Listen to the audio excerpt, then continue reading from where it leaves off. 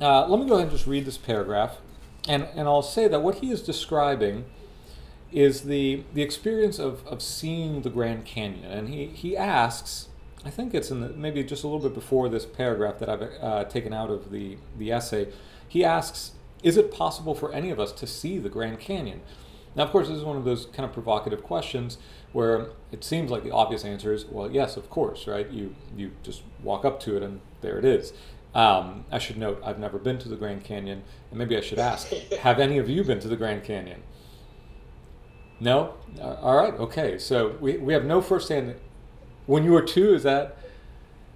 Okay, so you don't remember, all right. Fair enough. Parents were there.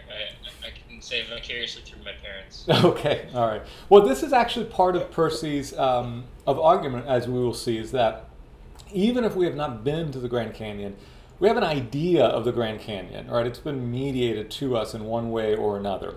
So let me go ahead and read this this excerpt. And the Spaniard he has in mind, I think, is probably I think it's Cortez, right? The Spaniards who sort of the first Europeans to make their way and exploring the western North American continent stumble upon the Grand Canyon. So he says, the thing, that is the Grand Canyon, the thing is no longer the thing as it confronted the Spaniard. It is rather that which has already been formulated by picture postcard, geography book, tourist folders, and the words Grand Canyon. And of course, this is very dated, right? This is from the mid-20th century. So today we would say it's already been formulated for us principally by Instagram posts, right? This is the visual encounter that we have is mediated to us in one way or another by social media or digital photography.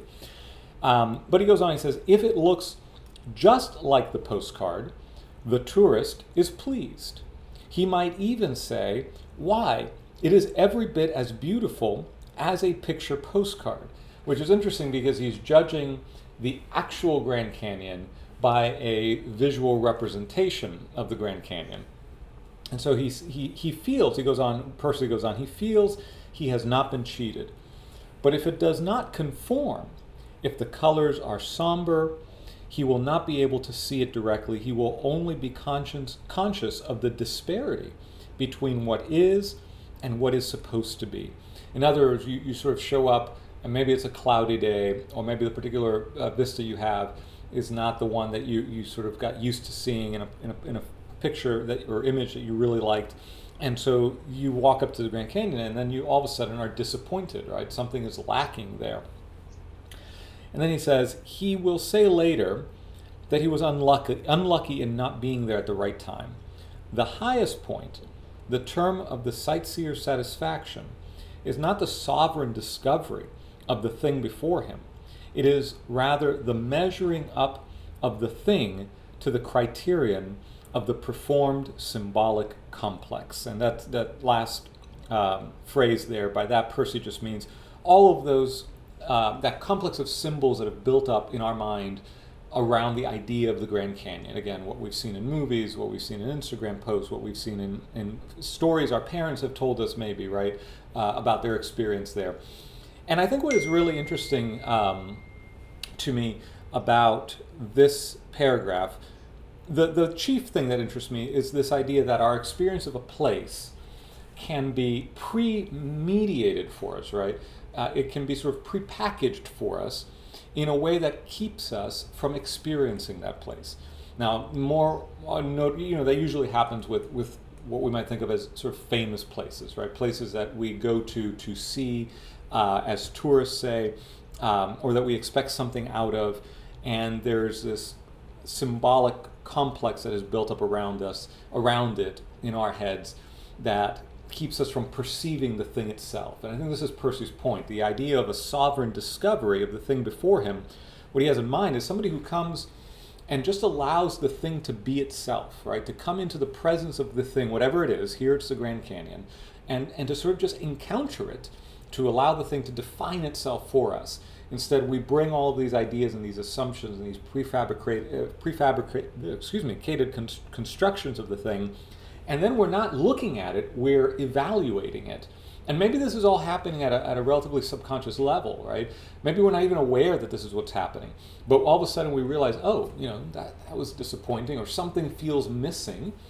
And the question is, what is missing? The thing is there. Where is that sense of something missing, that lack, that absence? Where does that come from? Now, I'll pause here to say just, I think this is true not just of the famous places like the Grand Canyon. I mean, the interesting thing that has happened is that we have done this to all of our lives, right? All sorts of things now are built up in this way for us. Right, so maybe something that's sort of close to your experience, either in the sense that you've just passed it, or maybe you're coming up on it, which is college, your graduation, right? And you have some idea of what a graduation is supposed to be. And more to the point, maybe you have some tacit sense of what graduation day is supposed to feel like. And then graduation day comes, and the reality confronts you, and it passes, and maybe your experience is, at the end of the day, something like, well, that wasn't what I was expecting, right? Something is lacking, and maybe that's because we have had this similar kind of symbolic complex built up around the idea of graduation.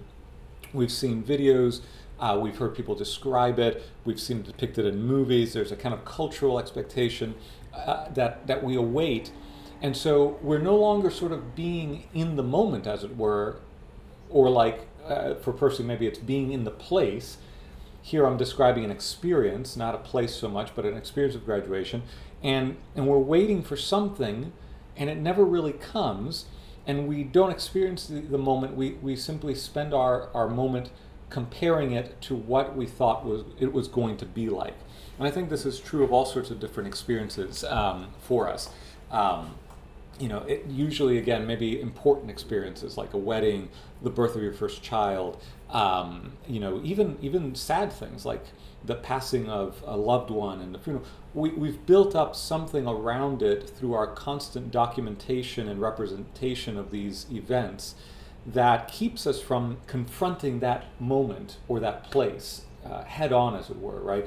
In the language of Percy, to make a sovereign discovery of the thing. So I think that's worth pondering upon, apart from questions of place. But getting back specifically to the issue of place, does this make sense? Does Percy's sort of description of this interruption of our experience resonate with you, or what? Any questions or comments following up on that? I feel like I experience that every time someone describes something to me, to the point where I don't want them telling me what it's going to be like. I'm just, let me just experience it. Yeah, right. We're sort of oversaturated with that, yeah. I've had the experience of being that spoiler myself, saying that one particular visit to a location was disappointing, and I felt that subsequent visits were going to be just as disappointing, and then I would be surprised by that. So it doesn't happen always when somebody does that for you, or you look at a picture book. I think locations and people require multiple visits under all kinds of circumstances before you begin to appreciate everything, and to keep that open mind until you've had enough encounter is important. Yeah, that's a good point, Tim. In fact, Percy, in this essay, he talks about, what are the conditions under which someone today might actually be able to see the thing, right? And he says one example he gives is you get lost. You get off of the tourist appointed path, right, where you have the parking lot, the line, the tickets, go this way, a little sign that says scenic view here. You got to get off of that pre-programmed path, get lost somewhere, and then all of a sudden have it just appear when you weren't expecting it. And he says that's one way that you might be able to actually see the place. But I think to your point, Tim, right, repeated visits under different circumstances may just do that trick for you. Yeah. Any other thought? We'll circle back to this, I think, as we talk about Aries' argument, or Aries' essay, the argument in his essay. But any other observations at this juncture there? Okay. All right. So let's look at these 3 paragraphs from Aries Schulman's piece. So he cites here, if the name Casey and fate of place rings a bell in this first line. It's because I've quoted Casey's The Fate of Place before in this class already. So this is Edward Casey, who's a pretty well-known philosopher of place. Anyway, he says, echoing another philosopher, Casey adds in his 1998 book, The Fate of Place, that the perceiver's body is not a mere mechanism for registering sensations, but an active participant in the scene of perception. Okay, now this connects to some of what we talked about maybe 2 weeks ago regarding the centrality of the body and the idea that our body's experience, our experience of a place as creatures with a body, who are bodies, right, is not merely of the body being a machine for registering sensations, right, where we think of ourselves almost as organic cameras snapping images of the place around us as we stay stationary. He says that's not how we ought to think about it. Indeed, and this is now Airy commenting on that, indeed, the very notion of engagement means that we cannot treat places as mere sensory data, as sights. We cannot truly experience places simply by arriving and gazing at them, even if attentively. Being in a place, rather, means doing in it. In other words, being active in it. Now, I'm going to pause there for a moment because I want to say I want to say that there might be something that comes out of this sort of attentive seeing.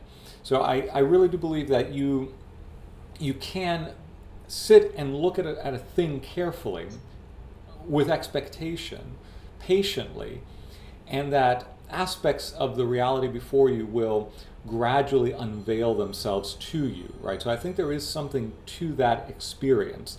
I always think of an essay by a Harvard art historian who talked about, she was dealing with this question of attention in our present culture. And she talked about how a professor's or a teacher's role now needed to be not only sort of assigning the right text or the right kind of work for their students, but to help them think about how to give proper attention to the tasks that they had. In other words, to kind of be active, stewards of their attention. And so she talked about this assignment that she gave them. It's a very typical, I don't know if any of you have taken art history classes, but it's a very typical art history class type thing, right? Go to the museum, pick a painting, and write something about it. But with the caveat that her students were not to write a thing or even look up any kind of secondary interpretations of the painting or the painter until they had sat for 4 hours in front of the painting. And of course, I mean, I don't know how that strikes your ears. Am I still good? Because I got my internet connection unstable message. You all hear me okay? You're good. Okay. So I don't know how that strikes your ears, but I assume that for many students that must seem just pointless, right? Pointless and torturous, right? To be sort of still before one stationary work of art, not even like a film, right? There's nothing going on. It's just a picture, and you're going to sit there for 4 hours and just look at it. And of course, I mean, she's writing in this essay that what will often happen with her students is that they will, maybe be frustrated after 20 minutes, think that, oh, I've seen everything there is to see here.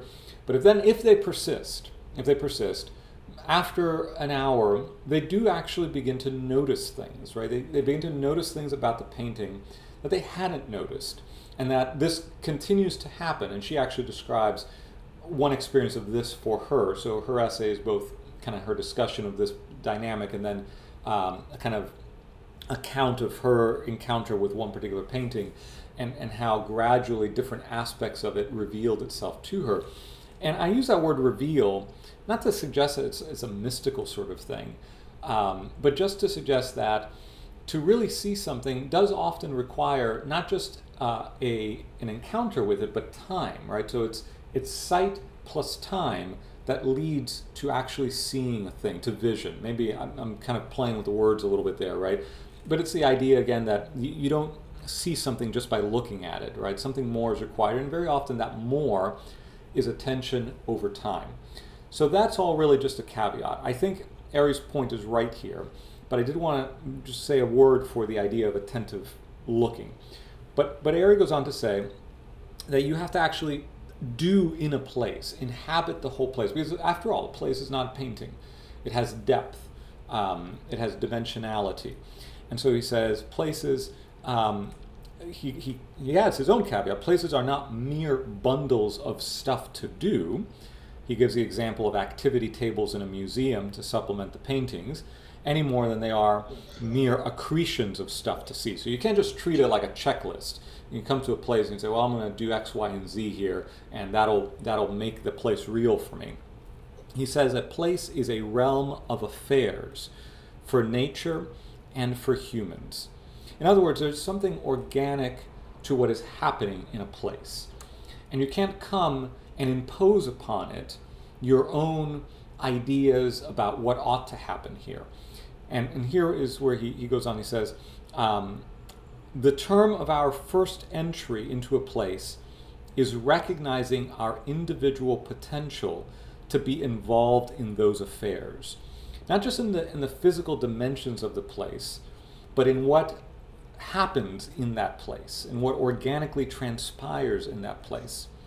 When we sense, and notice that he says nature or humans, right? So we're talking both about cultural spaces where the affairs are basically human affairs, but also natural spaces where the affairs may not be, strictly speaking, human affairs, but non-human affairs, right? What happens in this ecosystem? What do the trees do? What does the river do? What do the animals in this ecosystem do? Right, and so we are attentive to that.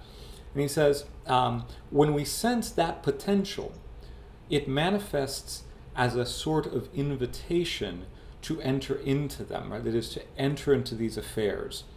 A solicitation to action, as Matthew Crawford puts it. A beckoning to discovery of the place and of ourselves through what we might encounter there and how we might face it.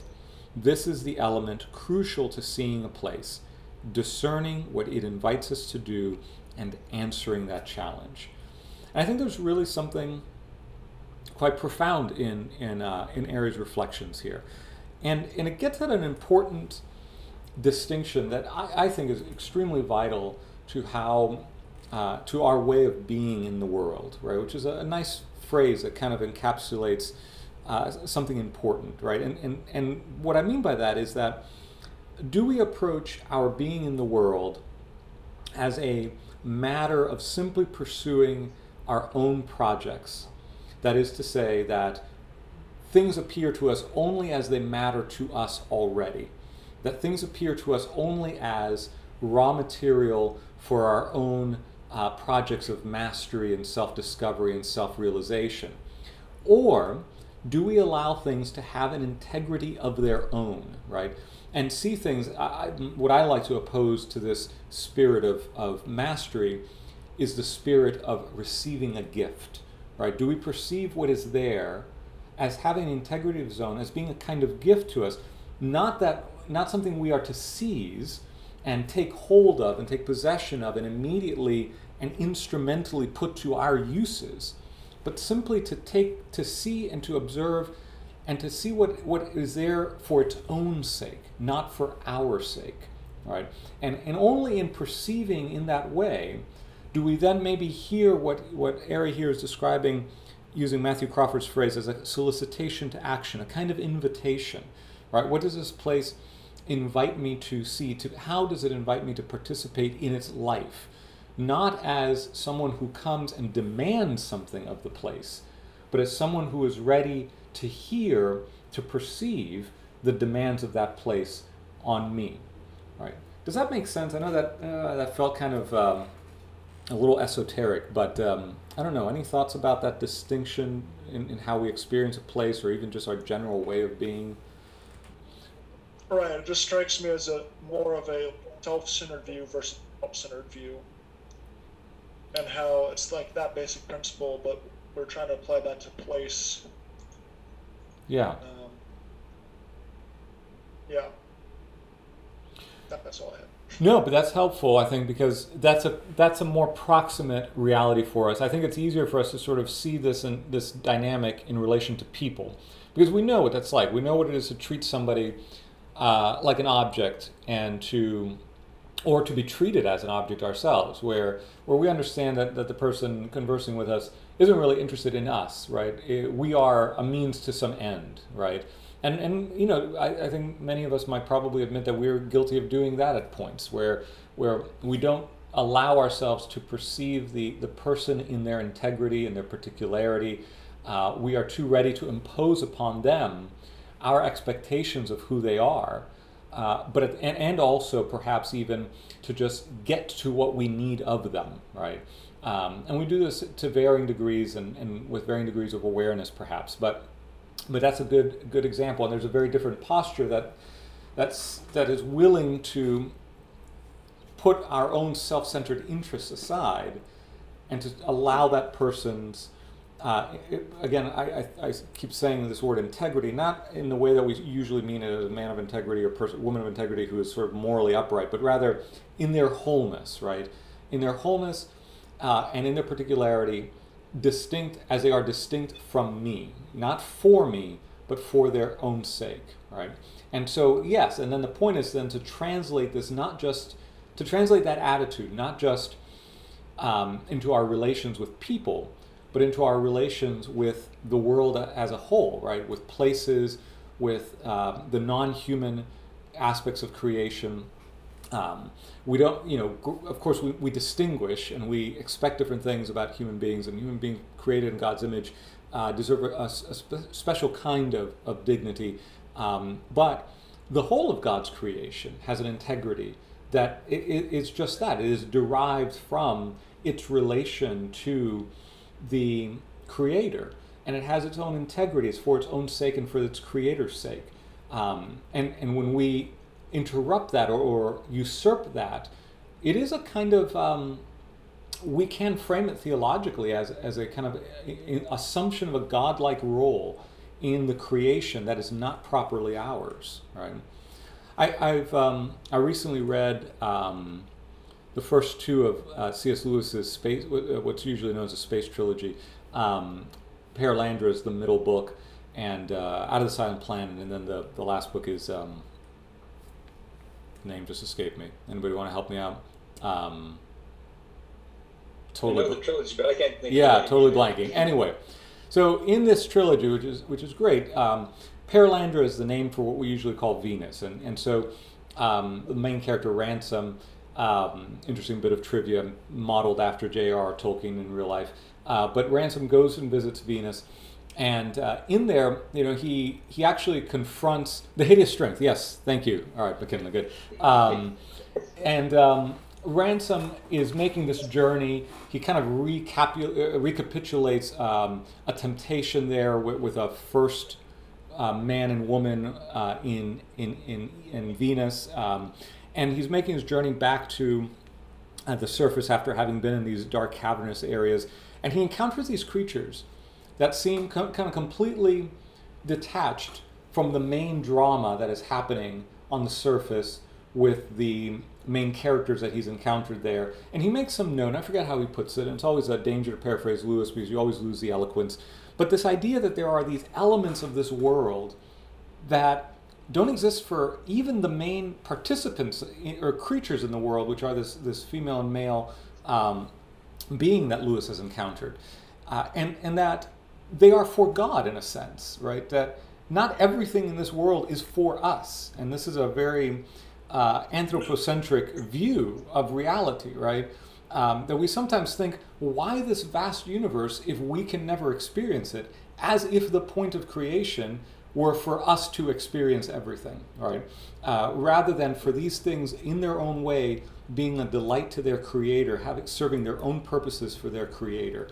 And so I think this is really a realization of our creaturely rather than divine status, that we do not in godlike fashion just impose our will and our assumptions and our desires on the whole of creation as if it was all there merely for us, right? It exists in a sense for another, right?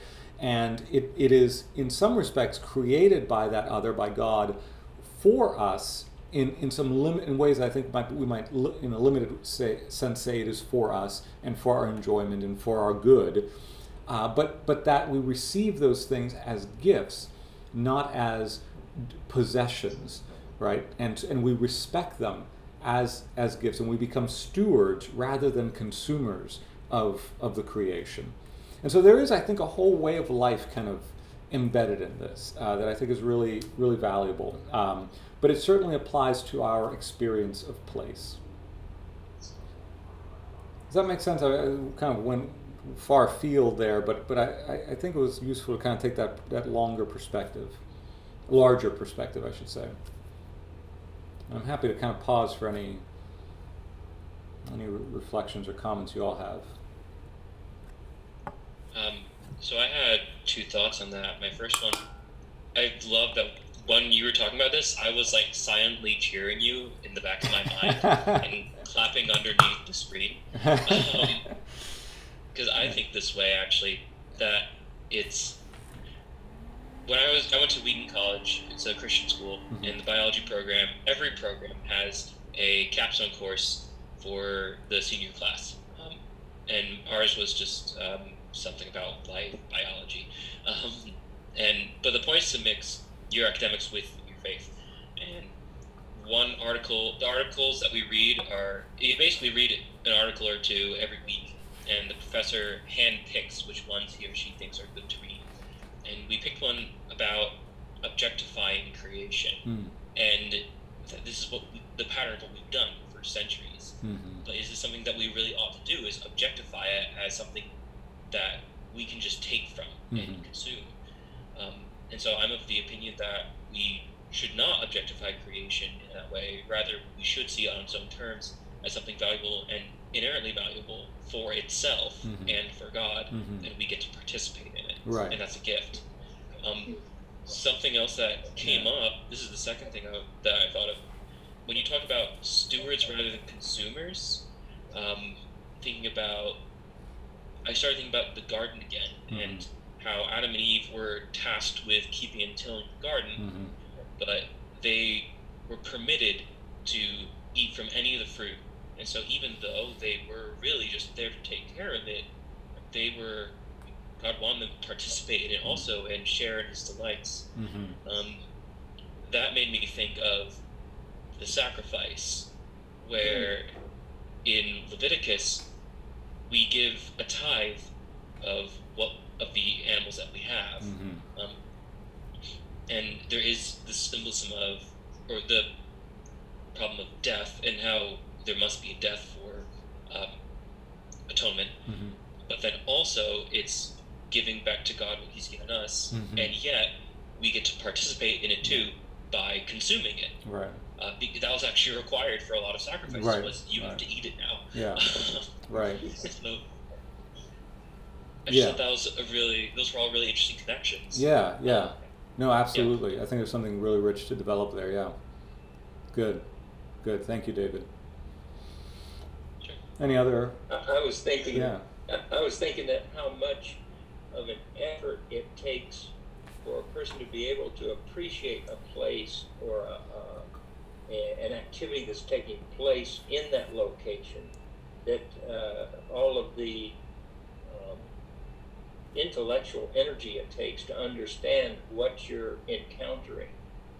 And as you deepen that understanding, the appreciation of the place becomes greater and greater. And it's possible to not know the first thing about the animals or the plants that are in a location. They just seem dull and placeholders to you, until you begin to understand the interrelationships that have nothing to do with you, but are intricate and deeply interwoven. But you don't understand that until you've made the effort to encounter things at a level that is unnatural and is not instrumental in any way. Yeah. Doesn't have to be. Anyway. Yeah. And did you say unnatural just before instrumental? Is that? I can't remember what I said. Okay. Yeah. No. I've often been in that place. Right. So I thought you had said sort of it's unnatural for us to give this kind of care or attentive care to a place, and I wondered, and I wondered, is it unnatural? Because unnatural suggests this is just the default mode for human beings forever and ever, right? Or is this something unique to the modern sensibility, right? The long-standing modern sensibility, right? Going back to, say, 4 or 5 centuries, where gradually nature loses. Well, creation becomes nature for one thing, right? And it loses this sort of quasi-sacramental value for us, right? It's no longer something pointing beyond itself to God or understood as something we receive from God's hand, but it is just, again, a sort of raw material. So the unnaturalness is actually a kind of a cultural accommodation to a way of looking at the world that we can resist and maybe return to what may be a more natural posture towards the world, right? One that doesn't see it principally as again, raw material for human projects. I'm not sure, but it seems like maybe that's part of what's going on there. I wanted to Oh, go ahead, Michael. No, go ahead. I was going to say quickly, I think in terms of how natural it is, it's and obviously it's not as it should be, but our corrupt nature is to focus inward and to ignore what's out there. And then I think that's simply exacerbated by the modern moment we're in, where we can look around at all these places on our phone. Yeah. Right. And it's just something to see, and you don't have to be there and be doing things there. So yeah. It's not a real experience of the place. Right. And that's a good segue, because I wanted to kind of come back to this very concrete artifact, which is our GPS. Now, when Ari wrote this, and this goes, the segue there is sort of the idea of the digital devices and how they mediate our experience of place, our perception of the place, our ability to attend to a place in this way. So when Ari writes this article, I think the main way that most people were encountering GPS was still this little Garmin that you buy and you put on your dashboard, right? That kind of thing. Now, of course, our cell phones have become our GPS devices by and large, or it's sort of built into the car, but we have them with us at all times. Now recently, actually now it's probably been 2 years, where I met someone, a scholar I follow online, made just a quick comment about how our ability to sort of geolocate at any given moment, given our smartphones, is doing for our experience of place what the watch did for our experience of time, right? And again, the point of contrast is what we need to pay attention to, because we become used to just always being able to check the time, but we remember then that there was a time before the invention of a watch, say, when you could only occasionally sort of place yourself very specifically in the day, right? You generally had a sense of sunrise, sunset. It's interesting. I'm reading through Dante now with another reading group here at the Study Center, and it's through these sort of quarters of the day, right? These 3-hour segments that basically just correspond to the angle of the sun, right? So for the first quarter of daylight hours, right, the sun rises. What would that be? Not 45 degrees, right, and then 90 degrees, and then another 45, and then finally down to sunset. So it's a 180-degree circuit, and those correspond to roughly 3-hour units. And that's it. That's sort of your general awareness of where you are in the day. Nobody in Dante's day was saying it's 12:55, right? Because there was no tool to help us do that. The hourglass wasn't going to do that for you, right? And so our ability to locate ourselves very precisely in time, in the day, given this sort of numeric division of hours and minutes and seconds, is relatively novel in human experience. And so this scholar, Deb Chakra, was saying that, she just had this passing thought that, wow, we can all of a sudden do that with ubiquitous GPS, right? At any given moment, I can sort of click a button on my phone and sort of know where I am. So when Ari was writing this, again, GPS was, I think, not quite so saturated. It wasn't quite with us everywhere in the way that it might be now. But nonetheless, it was still a pretty common thing. It wasn't new to the cultural scene. So this middle paragraph, and I'll kind of just move quickly through these two paragraphs. He says, central to the demand to move in a place is the demand to find one's way through it. In other words, you get to know a place by answering the demand to just figure out where you are in it and make your way through it on your own, right? On your own resources. Through this struggle to find our way, place gains an experiential shape. And let me keep reading before I interject. The features of a particular place begin not just to look different from the features of another place, but to feel different and mean something different. Go to a city and find your way to somewhere new. Take a walk or drive through the streets of Washington, D.C., and you will begin to feel how it is a different place from Austin or San Francisco or Paris or New Orleans. How your possibilities for action are different, and so too your possibilities for being.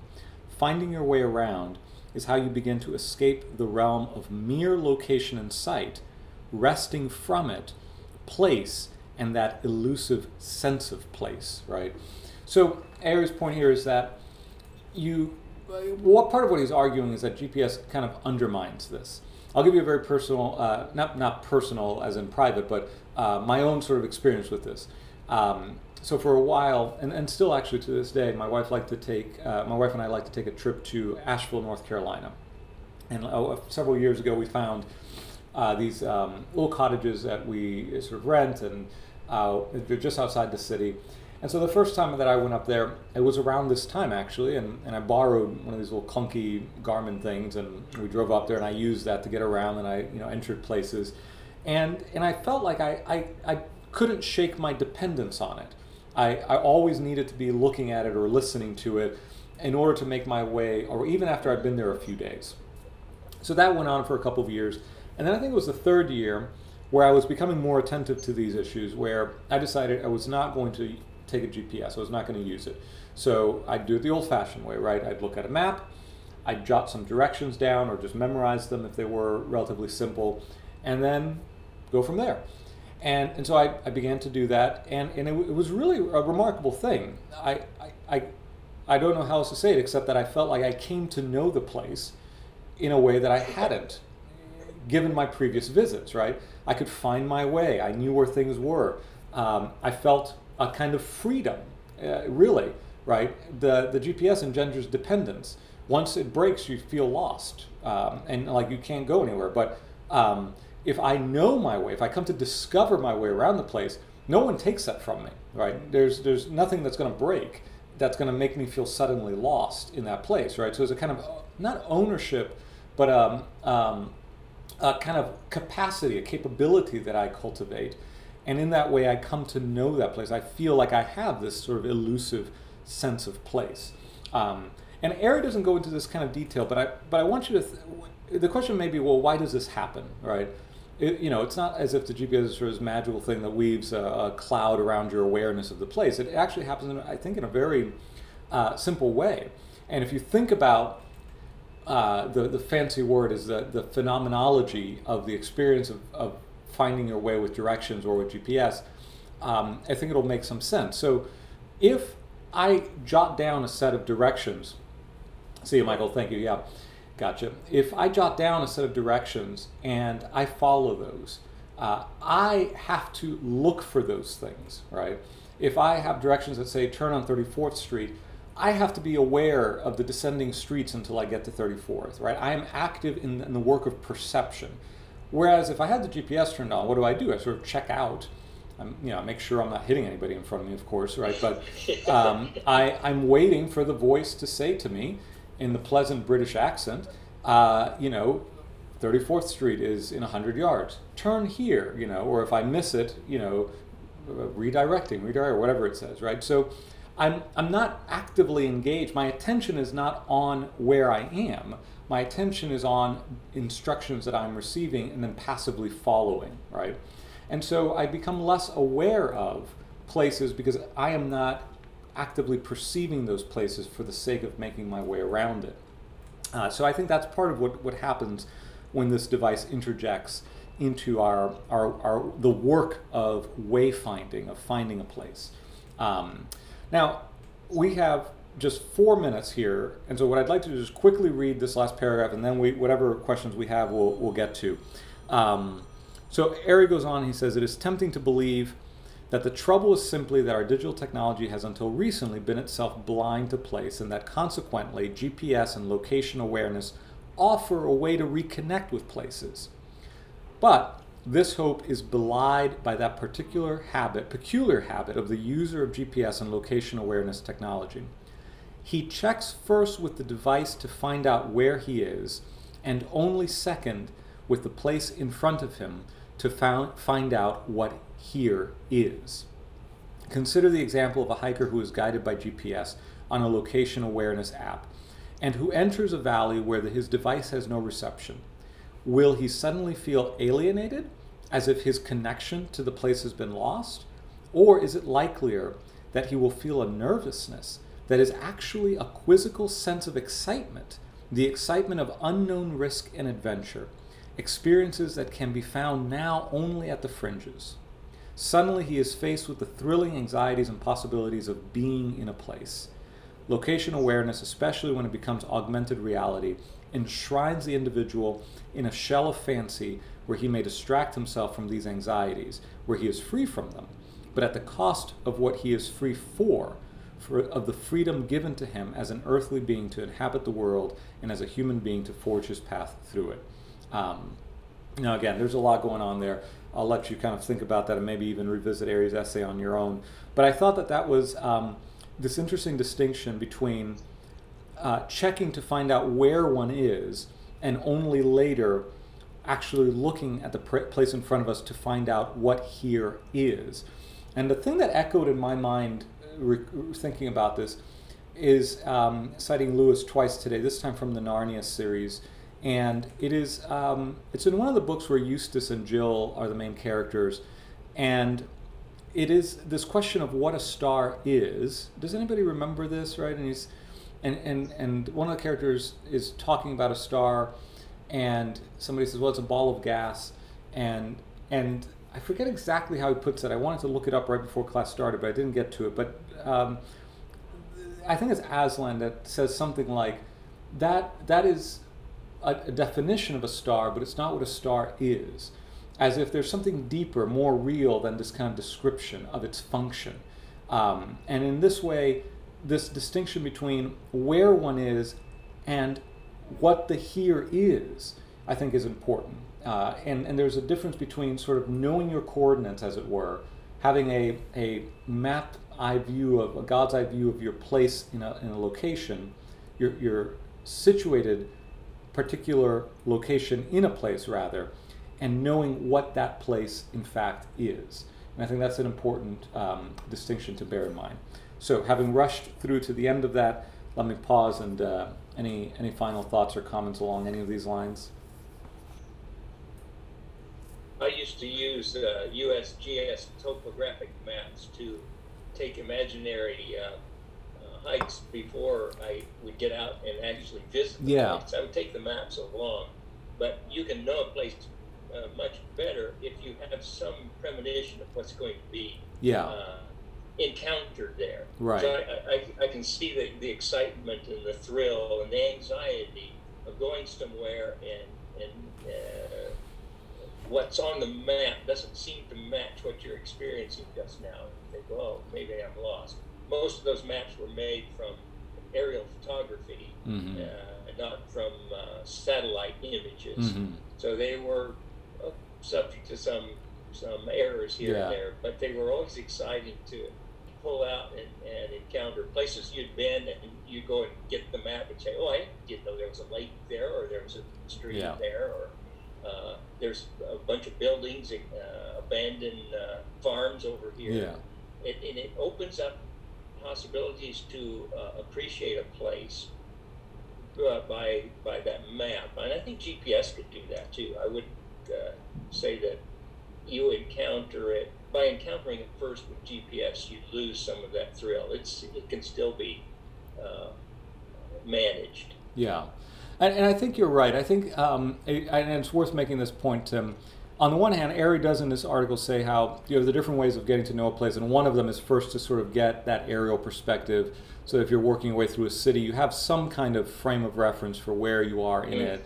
But that's a very different thing than carrying the GPS that tells you where to go. And I think it's a question of whether we submit ourselves to the affordances of the GPS, or whether we submit the GPS to our own intentions and desires. So if we know this about a place, and we know that what is required to encounter a place, we can perhaps use the GPS as a kind of tool without submitting ourselves to its ordinary functionality, by which I mean that ordinarily what it invites you to do is simply to enter where you want to go, and then you just listen to the directions and follow its path, right?